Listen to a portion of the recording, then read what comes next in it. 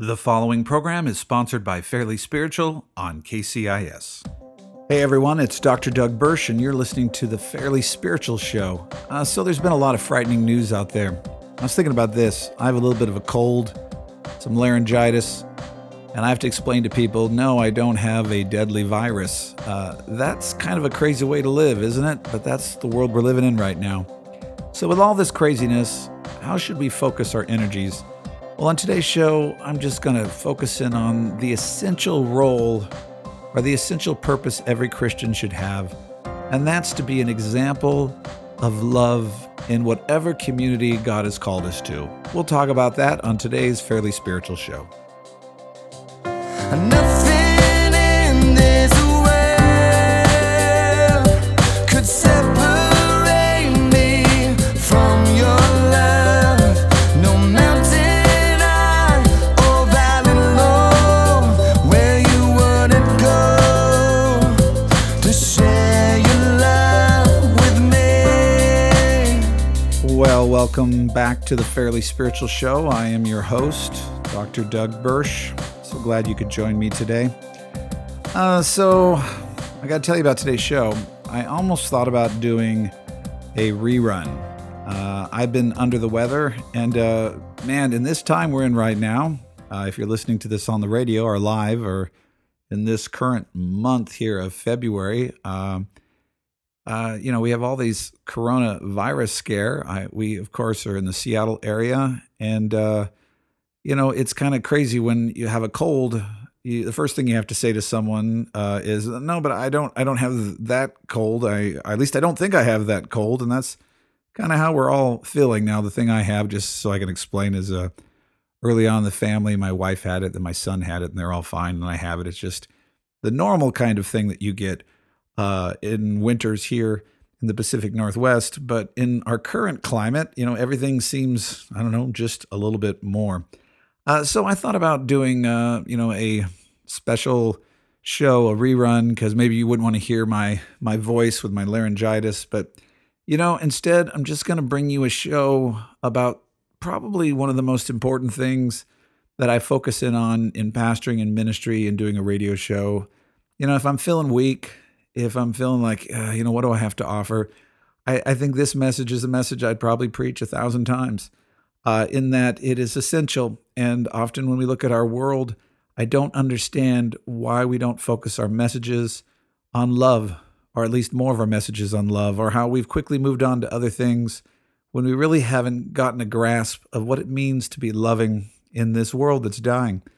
Particularly when I see Christians who don't seem to contrast the world in the way they express truth. They certainly don't seem any more loving. In fact, sometimes they even seem more angry. Here's my number. You can text if you want to give, well wishes, or you want to just comment about something with the show, or leave a voicemail. I don't know. You could leave a voicemail singing a song to cheer me up. I don't know, whatever you want to do here. Maybe the song's not a good idea, but you can text this number or leave a voicemail, 360-818-4513. That's 360-818-4513, 360-818-4513. You can also go to the website, fairlyspiritual.org, and see about past podcasts, how to subscribe to the show, pick up my book, The Community of God, A Theology of the Church. One of the best ways you can support what we're doing here is to invest your energy in reading the book I wrote. And I say that not for self-promotion, although, clearly it's the book I wrote, but that's my heart. And if you want to know my heart, if you're like, hey, I like some of the things Doug talks about here, if you want to have my heart about the church, about ministry, about the struggles of being in community, then I would encourage you to pick up that book, The Community of God, A Theology of the Church from a Reluctant Pastor. But right now, I just want to talk with you about love. And I know when we say something like love, we're like, yeah, I know that. That's not important. Let's get to the more important stuff. But I think we haven't even remotely begun to truly testify to the love of God in our Christian witness in America. And I just want to go over a very familiar passage, but look at it maybe with some fresh eyes, or some eyes that might convict each of us that we have much more room to grow when it comes to love. Now, there is a passage that is almost required reading at every wedding. You've heard it, the Apostle Paul's words in 1 Corinthians chapter 12, verse 13, the love verses. And it's interesting that we read these verses in a context that is often very different than the context they were written in. It's a wedding ceremony. We're talking about the love that, a bride has for the groom, or the groom for the bride, or the love this couple has as they're coming together. And we use it in these wonderful terms of, oh, isn't it beautiful how love is this and love is that? But this passage was originally written as a rebuke. And I can't by the way, being sick, I can't necessarily find my first choice words. I'm second choice or third choice words. So forgive me if I'm a little bit more muddled in my message. But this passage was written as a rebuke to people who were not pursuing the love of God, or who had forgotten one of the essential reasons Christ came to abide with us, to die on the cross, to forgive us of our sins, and to give us life. So I want to read this, and I want you to see it in that context. Paul's writing to a church that I think he believes is not being very loving. The Corinthian church is constantly caught in these turmoils, these conflicts, these battles over spiritual gifts, over spiritual expressions. And Paul has to keep coming to them with this. None of this stuff matters if you don't love. And in fact, you're nothing if you don't love. And your witness is nothing if you don't love. So it's very strong. And I would like you to even imagine, as this letter is being read to the congregation, they're thinking of people in this community who are not loving. Paul's listing examples of people in the community. There's some people who believe they're speaking in the tongues of angels, but they're not loving. They're not making room for the full expression of the body of Christ. There's some people who believe they have these amazing, eloquent, mysterious teachings, these wonderful teachings, but they're not loving. And that's a problem in that community. There's others that are all about, we just need to give to the poor and we need to sacrifice our lives and be martyrs for Christ, but they're not being loving. And Paul basically goes through the list of each one of these people who seem to all kind of navigate their own lane when it comes to the expression of Christian truth or Christian behavior in the world. And Paul just levels it through the Holy Spirit. Like, none of this stuff matters without love. And I can imagine, even as this letter's being read, people are being looked at. Looking at that person in the corner, you, Carl, who you have all these eloquent words and wisdom, but without love, it's nothing. You're not doing anything to help anybody. And Paul says these things about, you can give to the poor and surrender your body to the flames without love. And he looks at the person in the church who's known as the most giving and the most sacrificial and most concerned with the poor. And again, looking them in the eyes and saying, you're just a resounding gong. You're a clanging cymbal without love. So I'm going to read this to you. It's very familiar, but maybe have the Lord open your ears to hear it in a better way, even though it's with my voice with laryngitis. Paul says, if I speak with the tongues of men and of angels, but do not have love, I've become a noisy gong or a clanging cymbal. So whether it's a completely intelligible language or it's a mysterious language that you think is angelic, if you don't have love, you're a noisy gong or a clanging cymbal.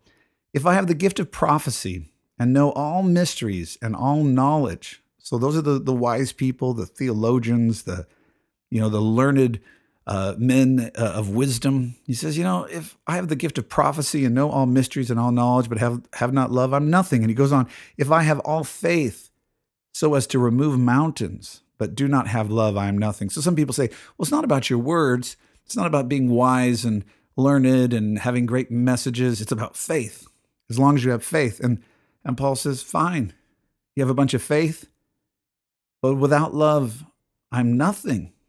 I mean, that's about as strong of a rebuke as you can have. In weddings, we're like, oh, you complete me. I am nothing without you. That's not what Paul's saying. He's looking people in the eyes through this writing and saying, what you're doing, what you think makes you so important, without love, you have nothing to offer people. If you have a faith without love, that faith offers people nothing.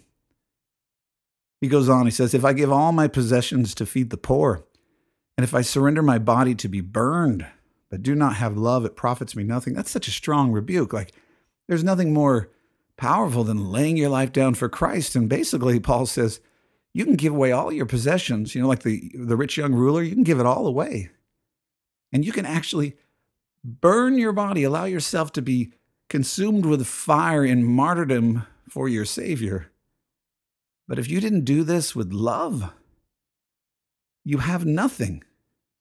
And then he goes on, These are familiar passages again. We read them at weddings and at other, lovey-dovey events. He says, love is patient, love is kind, and it is not jealous. And again, these are rebuking words, looking people and saying, love is patient.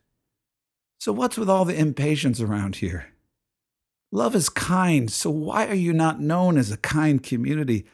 It's not jealous. So why are you so jealous over each other's spiritual gifts? Love does not brag and is not arrogant. So why are you known for your braggadocio or for your arrogance?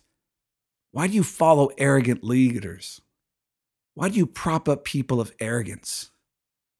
Proud, boastful people. That's not love. That's an antichrist spirit. It says love does not act unbecomingly. It does not seek its own. It is not provoked.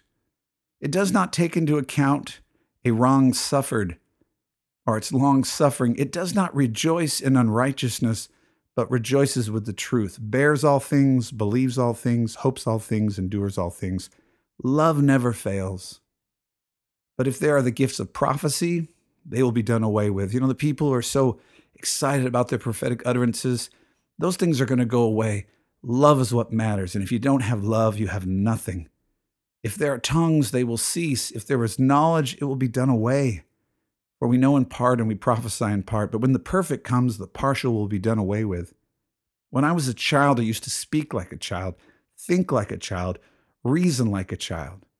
When I became a man, I did away with childish things. And he's saying again, your behavior, your unwillingness to love, your selfish pursuits is a sign you're like a child with no authority, with no discipline, with no wisdom. But Paul says, for now we see in a mirror dimly, but then face to face. Now I know in part, but then I will know fully, just as I also have been fully known. But now faith, hope, and love abide, these three. But the greatest of these is love. It's such a powerful passage, and I just want to focus in on a few things of how we forget about love. If we could correct anyone, and maybe this can seem harsh to people, and you say, hey, Doug, you're not feeling too good today. You're kind of under the weather. I thought you'd give me a break here. Well, I am giving you a break. But if you're in a place where you're not known for your love, you need the rebuke of the Lord. You need the discipline of the Lord. Loving discipline, loving rebuke, but you need help because what you're doing has no value. Paul, through the leading of the Holy Spirit, says it about as clear as anyone could say it. If you're doing religious things, if you're proclaiming religious truths, if you're doing religious activities, if you have great wise words and wise sermons, but you're not known as someone who's loving, you have nothing. If you're doing great works of just, feeding the poor and living a life of, where you hardly have anything but the clothes on your back, but you're not loving, you have nothing. He goes through every category. It's fascinating how all the categories are addressed, even the categories that we kind of have in Christians, where some Christians seem to be more concerned with some things versus other things. Whatever you're concerned with, Paul seems to address. And he says, here's the unifying reality. Regardless of what you're concerned with, regardless of what you think is most important, if you are not loving, if you're not known as loving, you have nothing. So he says, pristine theology and preaching, someone who knows all the mysteries and all the knowledge, without love, it doesn't mean anything. So you can follow someone who has great apologetics, they have great sermons, great preaching, they can argue every Christian point and tell you what scripture goes with what problem, and they're just great at just speaking the truth whenever they think the truth needs to be spoken. But if they're not known as loving, they have nothing. If they're not motivated by love, they're not motivated by Christ. They say, well, that's that one group. But what about this other group? People who are all about service and sacrifice, right? Giving away what you have to the poor. It's not about our preaching. It's not about our teaching. It's about, serving our communities and sacrificing our lives. And again, Paul says, okay, in that group, the same thing. You can give to the poor and you can die as a martyr. But if you do not have love, you have nothing. Without love, we are nothing. There's no excuse in this argument. But often I see Christians excuse the absence of love. They make excuses as if love is an option. And here's ways people excuse it. I've seen this, and you've heard some of this stuff as well. Excuses for why people aren't loving. well, he's just a passionate leader. He's very passionate about the kingdom of God. And, passionate people sometimes are a little harsh and they might not seem very loving. Well, this is what I would say. That's not a good enough excuse. If you're passionate about the gospel, you're passionate about love. And if you're not passionate about love, then you do not know the gospel. I've heard this as well. Some of you, it depends on your traditions, you've heard these things. Well, he's very prophetic. He works in the prophetic, and sometimes, prophecy is harsh and the truth is harsh. And so, he just can't be that gentle and that loving because, sometimes he just has to say the truth and you just need to understand, well, no, I don't need to understand that. Because again, if someone is truly acting in the prophetic, which is at some level to reveal the will of God to God's people, then that person will reveal the will of God in a loving manner. Because if they're speaking on behalf of Christ, they will not just speak the message of Christ, but they will speak the heart of Christ. And it's incredibly dangerous to say, well, as long as, he or she does the right prophecy or he or she does the right message, it's okay if they don't love. That is basically allowing a satanic foothold to control that person's witness. And we're allowing all kinds of garbage in. I've seen that. Well, he's grown a big church. A lot of people have gotten saved. So he's not that loving, but look at the fruit of his life. If he's not that loving, that is the fruit of his life, regardless of how many people are there. Regardless of how many people praise them, regardless of the following someone has, if they're not known as loving, they have nothing. I've heard people say that, well, he or she just tells it like it is. I'm using he a lot because often these are excuses made more for men than women. But, he just tells it like it is. Well, if he doesn't tell it in love, that's not like it is. Because God is love. And you're not speaking the words of God if you're not speaking with the heart of God. Well, I got to stand against injustice, and so that's why I'm not loving to people. Christ said, love your enemies, do good to them, bless them, lend to them, and don't expect to be repaid. It's very clear that we can stand against injustice, but still be known as people who love. And it's very clear because that's what Christ did. And even I know whenever I say these things, people say, well, Christ turned over tables and rebuked people in the temple. He did, but he also died for every single person in that room. And so he showed his ultimate expression of love by dying for their sins and laying down his life. So if we're going to be that kind of person who crusades against injustices, we also must be willing to lay down our lives so we're willing to sacrifice our lives, or at least sacrifice our wants and our desires and to serve others. To be, as Philippians 2 says, as our attitude should be like Christ's attitude, who humbled himself and became the servant of all. And it doesn't just say the servant of good people, or the servant of loving people, but the servant of all. I believe this firmly, that truth without love is not truth. Truth without love is not truth, and when love becomes a secondary value, it is no longer love. Now, whenever I say this, I'll even tweet this on on Twitter, post it on Facebook. If I post something like "truth without love is not truth," people will immediately go, "Well, love without truth is not love." And I think, why? Why do we do that? Because if I look at people, seldom do I see the problem as, people are just loving without truth. I see with Christians that often they use the truth moniker as an excuse not to love. Well, I'm just telling my spouse the truth. I'm just telling my kids the truth. I'm just telling my friend the truth. But they're telling that truth in a way that you could say, are you truly loving this person? Do you truly feel compassion for this person? Or do you just want to speak the truth? Truth without love is not truth. The Pharisees often spoke as if they had the truth on their side, but they didn't love Jesus. And that meant everything. Even the interactions they had, Jesus had with the Pharisees, the primary problem with it is the Pharisees did not love Jesus, and he knew that. So even their well-intentioned questions and arguments came from a place where they did not love Jesus. And because they did not love Jesus, they could not receive his truth. And because they did not love Jesus, they weren't seeking the truth. You cannot find the truth without also embracing the love. So how does this look?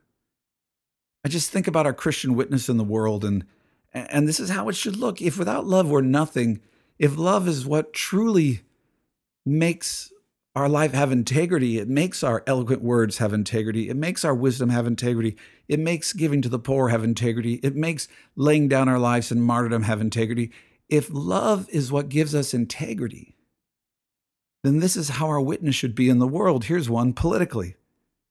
Christians can be involved in politics, especially in America. That's one way we express ourselves as citizens. But if Christians are truly living what Paul has preached here, Christians should be known as the most loving people in the way we express our politics. Period. And if you're expressing your political opinions and persuasions, but people do not consider you loving, then you have a problem. If you are someone who actually is causing division and divisiveness and polarization, and you're actually known more as an angry person, and you can say, oh, no, I'm not. Well, if I asked your kids or your grandkids or your friends or those who follow you on Facebook, if your political expressions are expressions that are rooted in love, if I asked them that, would they say yes? And I think if you can't right away give the answer, or if at some level you're feeling defensive and angry, then I think we already know the answer to this, because love, my friends, love at its core will permeate every aspect of our life. People will know when you love them. They will know. And Christians should look radically different in our political expressions. The people we support, the candidates we prop up, they should be known as the most loving people on the face of the earth. Without love, we have nothing. Our witness means nothing. If we champion and crusade people who are not loving, we have nothing. And I hear people even say that, well, you're a pastor, you're supposed to be loving, but not politicians. Politicians aren't supposed to be loving. If that's what you believe, that the truth of politics can be expressed without love, but somehow the church can be expressed with love, and you can support candidates who are not loving, yet you can't support pastors who aren't loving, then you have a duplicity that will tear your faith in half. You cannot serve two masters. Whether I'm a Christian mailman, a Christian politician, a Christian surgeon, doctor, lawyer, teacher, or pastor, I must be known as love, and I must be known as someone who's actively facilitating climates and leadership that promotes love. Social media is the same way. Christians should be the most loving people on social media. You don't even have to read their profile. You don't have to read that they love God in their profile. You can tell in the way they treat every person. Conflict in society. Christians should be known as the most loving people when conflict arises. Right now, in the middle of this coronavirus thing, Christians should be known as the most loving people, that we love people. When a conflict occurs at your school, Christians should be the advocates of love. If there's a Christian in a classroom, that teacher should know who that Christian is, because they're the most loving student and they're the most loving parent. The school board should know who the Christians are, because they're the most loving people when they come to the school board meetings. Christians should be known by their love, and if we're not, we're a resounding gong, a clanging cymbal. We have nothing to offer. But so often we crusade for justice at the cost of love. In our parenting, in our marriage, in our friendships, all our conflicts are ultimately defined by love. And if we're unwilling to love, we have nothing. Another area too is, love is more than just not yelling at people or treating people terribly. Love is also actively expressing goodness. And if we're withholding our kindness from others, there's a wickedness in that as well. If we're withholding goodness from people, if we're giving them the cold shoulder, if we're just not responding in kind, if we're abandoning relationships because we don't want to love someone anymore, we are not witnessing Christ. We are called to love, and to love deeply. So that's what I'm asking you. Are you known as someone who loves the way Christ loves? Paul writes this letter to the Corinthian church, and he writes it to me today. And it is a rebuke in any area of my life where I refuse to love. Well, I'm not going to love my spouse until she agrees with me, and I'm not going to love my kids until they obey me, and I'm not going to love my neighbor until he moves that fence line, or I'm not going to love this church till they give me what I want. That is not love.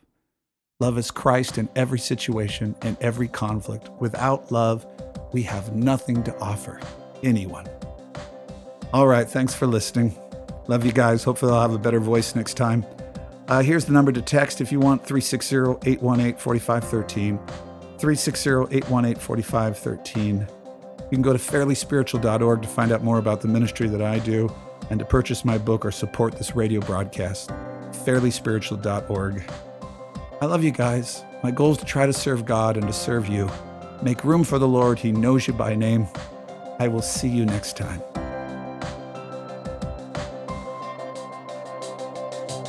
Nothing in this world